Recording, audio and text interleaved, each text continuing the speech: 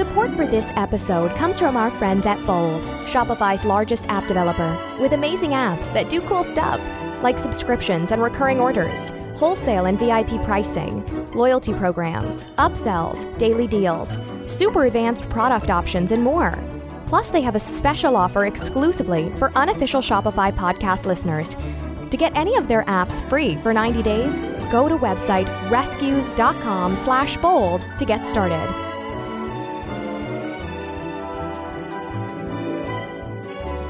All right, welcome back to the unofficial Shopify podcast.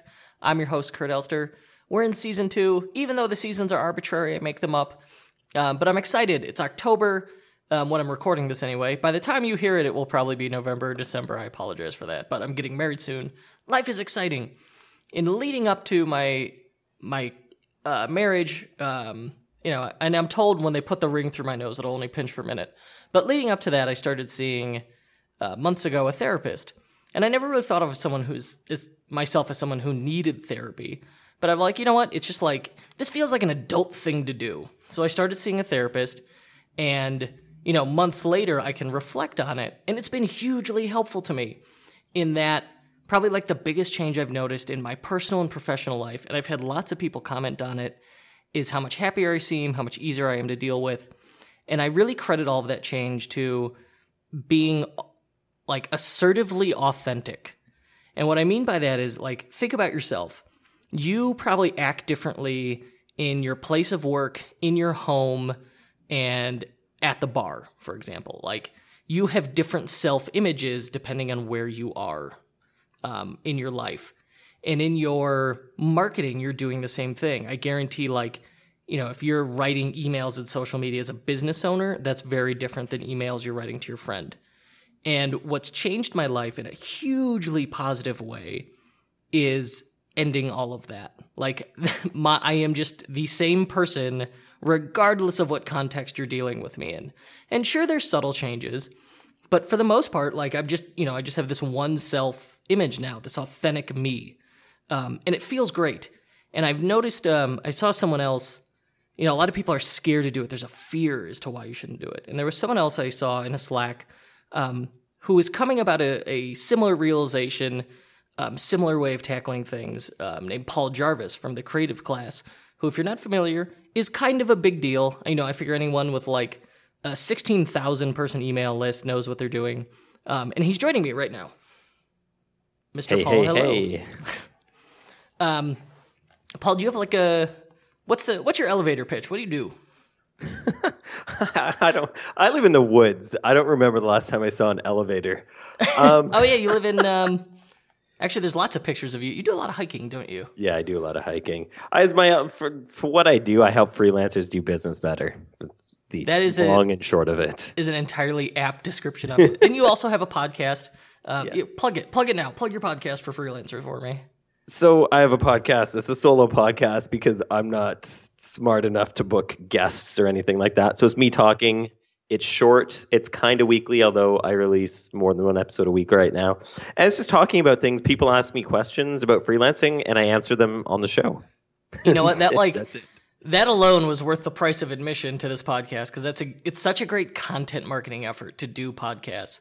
But like what you just said was, I listen to my customers and then I answer their questions. So that's just like that fundamentally, I'm sure, is helping sell your service, but you don't like your products, your course. But you're really not doing any sales in that. You're just answering people's questions. Exactly. That's, I think, 10 seconds at the end that just say, hey, if you like this, check out the course. But really, that's about it. You know, it's more just me talk. It's more just me answer. Yeah, it's me talking to my audience. And to stay up, people, they hear your voice. You're spending, they're maybe spending several minutes with you in their ears. They get familiar with you. It builds trust. And then at the end, it's low pressure, just saying, hey, as an option, if this was helpful to you, here's something else that would be helpful. And that's the same thing we do here. We just have an outro voiceover that I got on Fiverr that we use. That's our call to action. Nice. Yeah, I just use my band's old music. I steal from myself for that. I don't know if it's stealing from yourself. Yeah, true. You have the license. You are the license holder. Okay. So one of the things I love about you is you're very, in everything you do, you're actually quite funny. Like even just, when you requested me on Skype, it was like, be friends with me. So automatically I'm like, all right, that's funny. But it wasn't just because we were interacting. That's just who you are. Yes. And a great example is you have a 16,000 person email list. And the opening, welcome email already has that humor in it. Yeah, it talks about, and I've A/B tested the shit out of this too, because I'm a marketer and a data nerd. But I found that it was more, and I spent so much time researching how onboarding works, not just in terms of monetizing, but in terms of the psychological aspects of bringing somebody into an existing community, which is so important with online stuff. But for my newsletter, I found that it makes more sense and makes people feel more comfortable and makes people get a better sense of who I am as a person, as a maker, as somebody who sells stuff to them sometimes, if they just got a sense of who I am as a person. So it talks about I hired private investigator robotic pigeons to find out their name, and then I got it tattooed on my inner left arm. So every time I raise my inner left arm, I will look at their name and think of them fondly.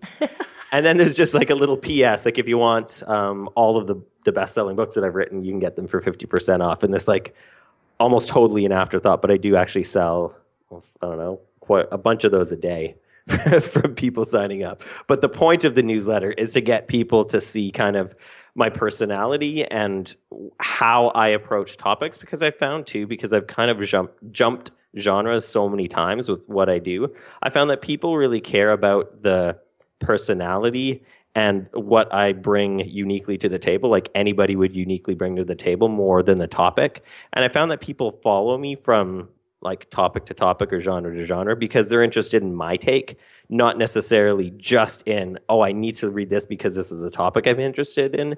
It's I need to read this because I like the way that Paul presents information, and here's him presenting information about this specific topic. That's interesting. Actually, there's a couple things there. Understanding the psychology of onboarding is really interesting. I've been listening to and loving this audiobook, and it's a print book too, but I don't know how to read paper. I don't know how to read dead trees. Influence, the Power of Psychology. Have you read that? No. It's really good, and it presents everything in some stuff you already know. If I present to you a higher price first, then a lower price, it makes the lower price seem that much lower. Yeah, anchoring. It explains those concepts and why they work. Yeah. But it ties them all back to basically how sleazy salespeople use these tactics, and then non-evil approaches to these things. It's really fascinating. Did you have any resources that you could think of off the top of your head for studying, for figuring out that onboarding process? No, I mean, obviously I read Sam Hewlett's book about onboarding, and I started to look more. I read Sam, I read a bunch of Sean D'Souza stuff. He's great. Oh yeah, Sean awesome. D'Souza and the Brain Audit. Fantastic book. Yeah, so just looking at those things and looking at how, not just why something works, because I think a lot of times on the internet now we're just I need an answer, here's how to do it. I'm not going to think about it, I'm just going to do it. Whereas I'm if this works, why? I need to know why. I'm the guy who when I was a kid, I took everything apart and tried to put it back together, mostly failing miserably at doing that. There's extra pieces. It's fine. Exactly. Who cares? My wife doesn't like that if I do that now. The dishwasher, there's 18 screws that I didn't need. It's really? Really? So you've got, you're onboarding people in a very intentional way, by being funny, by being yourself. And even on your personal site, your logo's a rat, and I know it's because you have pet rats and love rats. So it's just you being you. Would you say do you distinguish between your professional self and your everyday personal self? Nope. Not at all. It's just I'm not smart enough to be somebody that I'm not. That's really what it comes down to. That's interesting. Yeah, I mean, I don't more the more I just become myself at work, having that single self-image that's just me, not carrying around that professional and personal self, really has been phenomenal. I've seen a huge improvement in my business and my life as a result. It sounds like you started there, which is lucky. I mean, but I think what stops people is it's scary. The critical part to just being yourself all the time is being authentic and being open and honest. Like essentially you're laying it out on the line. And that's what scares people. Yeah, it's a vulnerability because basically but then that's the thing that I like, because I think that shows I would rather somebody dislike me for who I actually am than dislike me for somebody I'm trying to be. Right? Like, that's a really great point. Me, I never thought about that. Yeah, you're right. Like you flip it on its head. If you're trying to be someone else and people don't like that other guy, like that you're trying to be, that's the worst possible outcome. Yes. They hate you for who you aren't even actually. Yeah, and when you think about it that way, it kind of starts making a lot of sense. And there's also, I wrote about this, I think, in my last article, or that doesn't really matter because I don't even know when this is airing, but the article that I wrote about does anybody remember laughter, which not as many people got. I read that joke. And it resonated with me, and that's as soon as I read that, that's when I reached out to you. Nice. Yeah, I had a lot of people. Did you know that was a reference to Led Zeppelin? Robert Plant was standing on stage during a show that they recorded and turned into a movie, and he said that, I think during Stairway or something like that, and it's one of the things that he regrets saying most on stage because everybody says, does anybody remember laughter? But no, yes. You know what? I'm a Led Zeppelin fan, and I had no idea. I did not know that. Oh, I can't. The name of the movie is escaping me right now. But yeah, it's just one of those things. I think they reference it in Almost Famous, the movie as well. It's just I don't know. I like making quirky non sequitur references to stuff because I feel like not enough creators realize that they can control and foster who they want in their audience and who they don't want in their audience. That's what I've started to figure out too. Yeah, the more I'm myself, the better. I'm attracting clients that I just get along with them because I'm being me, and they're just attracted to it. And you're right. Fundamentally, again, it's people's fear is, oh, I'll scare clients away. Yeah, you're gonna scare away the ones that you wouldn't have liked anyway. Exactly, or the ones who are just gonna make the whole thing go to shit. During mock-up phases or something. It's just not gonna be a good fit anyways. So. And I found that's really the main reason that I use humor. One is because that's who I am. I'm a silly son of a bitch. But I also use humor because if people don't get my humor, they're not going to like me. They're not going to like anything I make either. They're not going to be a good fit. If they don't get my sort of British dry sense of humor, then nothing about me or about what I make is going to work for them. So they should probably just leave now.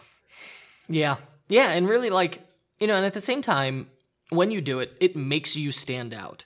You know, and I'm a big proponent of positioning, of being picking, writing everything for this one ideal customer. Not not even a target segment, literally think of your one favorite client, customer, VIP person, and and if you're not already running a business, maybe that person is you. Write everything for that one person, and it will work because it will resonate really well with this tiny segment, and you'll make way more money with that than you would trying to appeal to everybody, to a broad audience. Well, that's the thing. Positioning means having a position on something. Yeah, you have to have an opinion. Yes, it's taking a stand, it's drawing your line in the sand, and everybody on your side is your audience, and everybody on the other side, they don't matter.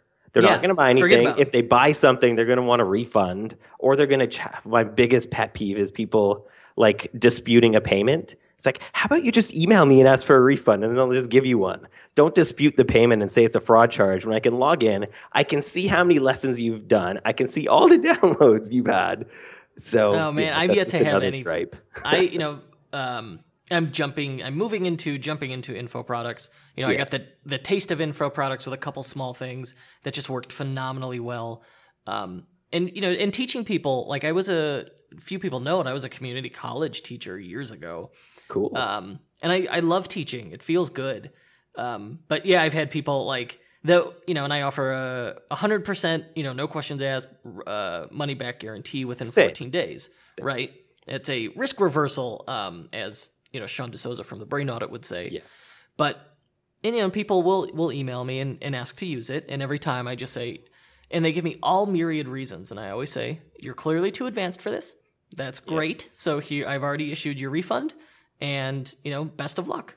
Yeah, exactly. And that's much easier. But yeah, the strange excuses and reasons people give are stunning. It's like, you don't have to make something up, man. Just tell me that you want the money back. It's fine. Exactly. It's totally fine. Yeah, don't dispute the charge with your credit card company, because that just makes me take more of my time. Like, just ask for a refund. I'll press the refund button. It wastes both your time. Like, their goal is to get their money back. Okay, you'll get it back faster if you just hit ask for the refund. Yeah.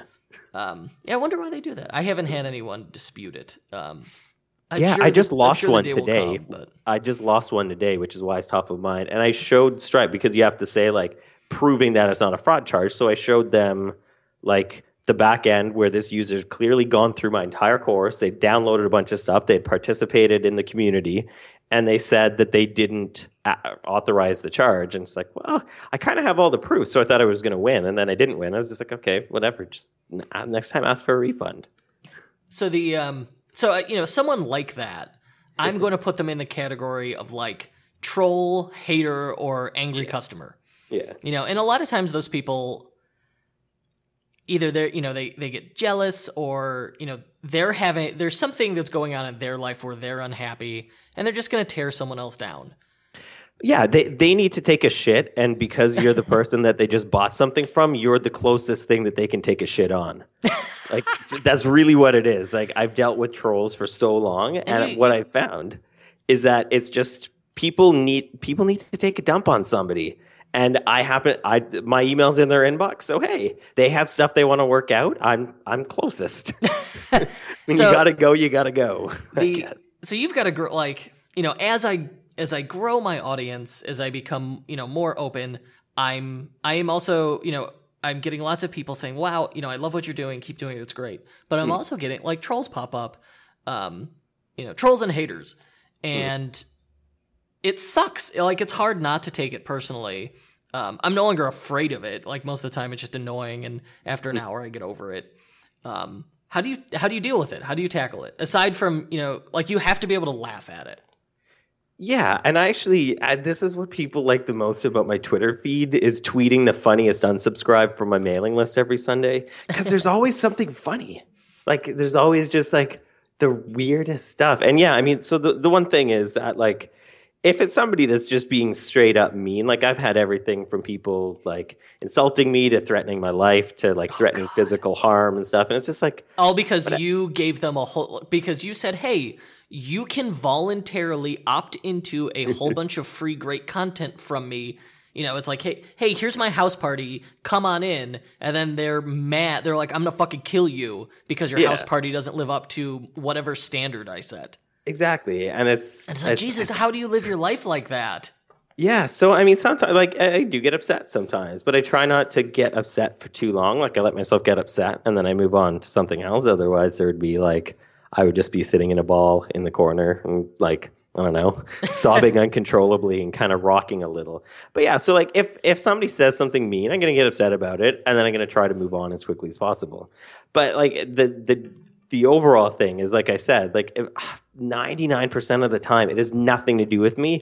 I just happen to be the closest thing or the closest person that they can lash out at. So I try to always remember that is always to do with them and not me.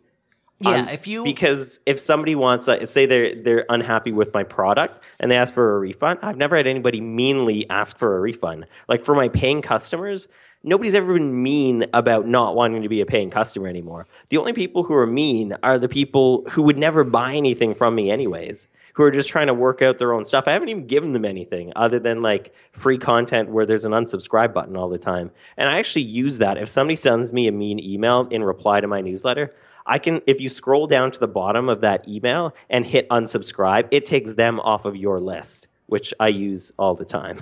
That's actually, yeah, I mean, 99% of the time when that happens, you're right. Like, in retrospect, that makes total sense. What's going on is, it's never someone who's paid me anything. It's always just like, they signed up for my email list, or they're like a drive-by on Twitter. Yeah. And with the email, like, they'll send me something shitty in the email list, and I will just scroll to the bottom, click unsubscribe, and then I don't have to think about it anymore. Like, that's right. That's usually how I tackle it. Yeah. And then my favorite are the incredibly absurd ones.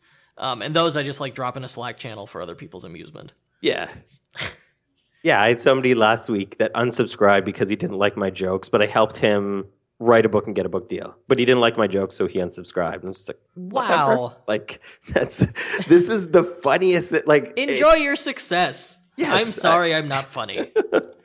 It's just baffling my mind. And that's like, I don't even know how to be upset about that. It's just like, it's mind-bogglingly ludicrous. So it's like, I'm glad I have this as a story to tell people because it's ridiculous. But I like telling people ridiculous stories. Yeah. But, so like so circling back, the whole point was, the reason people aren't their authentic selves in their marketing, in their business and online is because they're scared of trolls and haters. And at the end of the day, those people don't matter. Like, if something like that happens, what's the worst they could do? They're saying something mean. Okay, unsubscribe them, block them, and move on. And realize it's because, like, they are they're a shitty person or they're having a shitty day. Either of those things are not your fault, and they're not your problem.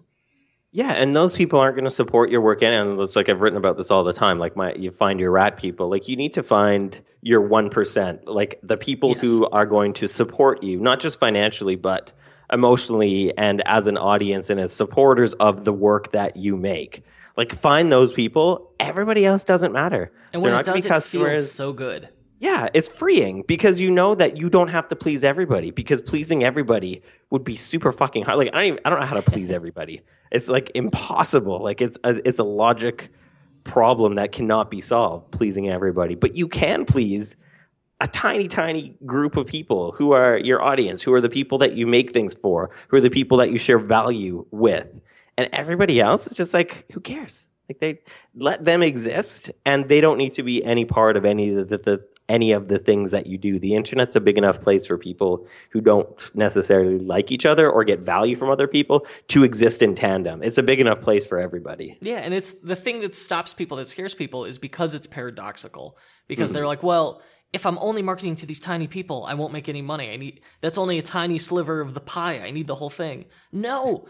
The tighter and more focused and smaller you try and make that audience, and the more exclusive it becomes, the better everything around it gets. Exactly. And the example I always hold up is moving from, we were generalist web developers struggling, and then when I just said, okay, we're only doing Shopify and like specific things then on Shopify, that's when we got suddenly incredibly successful and we became experts and authorities. Yep. And I did the same with my web design stuff. I got super focused on the exact type of person that I work with and just did work for that type of person. And same thing. I became an expert. I became booked like 5-6 months in advance. It all changed because I focused on one tiny, tiny, tiny group of people. Yeah. And that's like, it's not something reserved for web designers or professional services. Yeah. That works in literally all businesses. Like exactly. At this point, step one for any business should be, find your tribe, your rat people, your audience, like just figure out that narrow 1% that you can serve ideally. And then, pick the one that you could speak to as your authentic self. Mm-hmm. Boom, nailed it. So, okay, that last question for you, last topic I want to bring up. On topic, but still we're dealing with psychology and labels here. A lot of people, I've had a lot of discussions about introverts versus extroverts, and I think I describe myself maybe inaccurately as a recovered introvert after having gone through this, doing a big public speaking gig at Brennan's DYFC. Yeah. And after that, I'm starting to think maybe like this whole time I've just been a shy extrovert, trying to, I don't know what it is, but I feel like an extrovert now. People acknowledge me as an extrovert. And I've gotten some people are like, oh, help me become an extrovert. Okay. I don't know how, man. And I've had some people be like, there's nothing wrong with being an introvert, and get mad at me for it. I think it doesn't matter what label you give yourself. Like, labels are for jars anyways.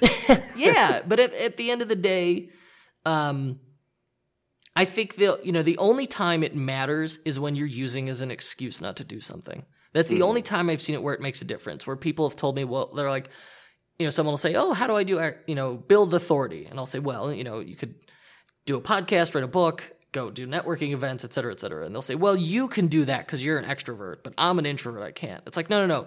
That's just a label you use to give an excuse to yourself so you don't have to do it. Well, yeah, that's like a massive excuse is that I'm not that type of person to do X.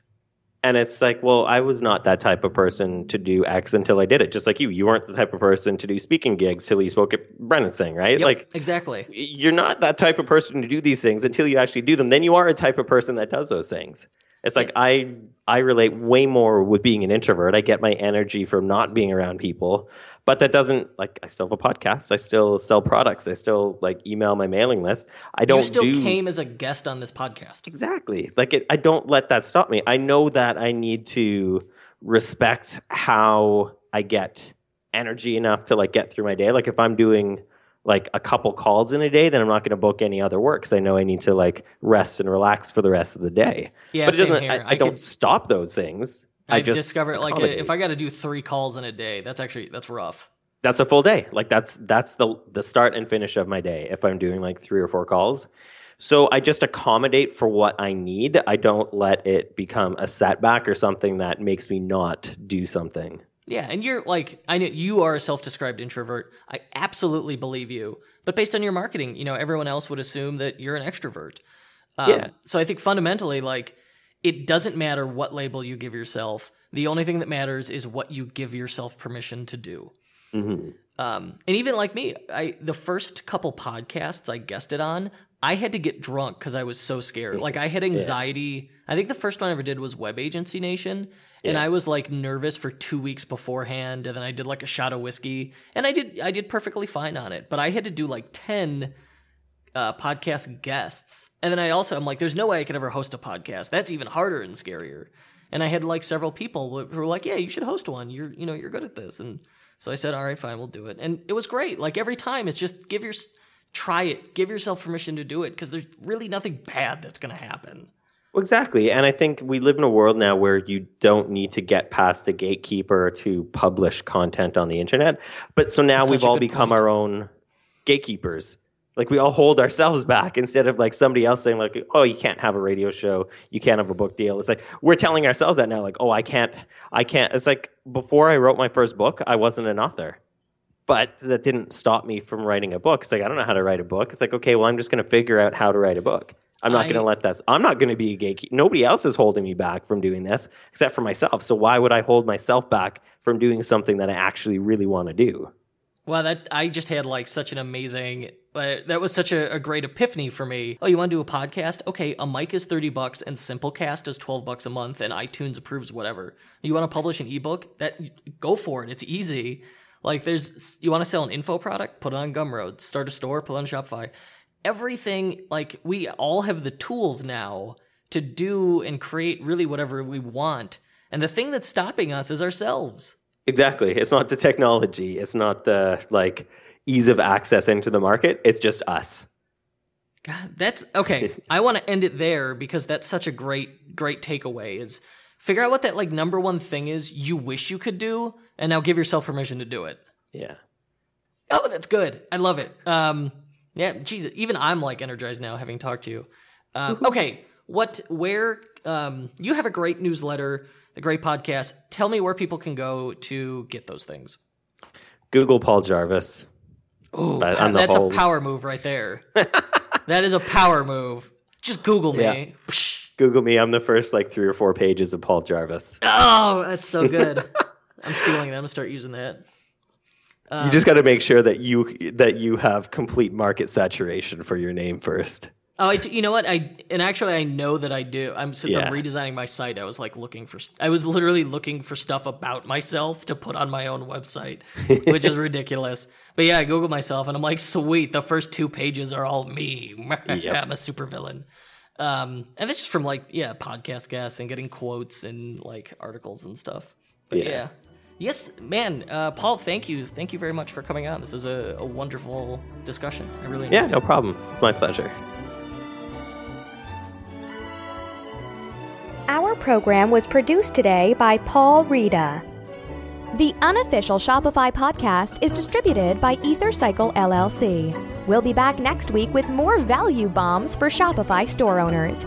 If you're looking for more high-quality and actionable advice on learning the business of e-commerce, join thousands of other Shopify store owners on our totally free newsletter at e-commerce bootcamp. That's e-commerce-bootcamp.com.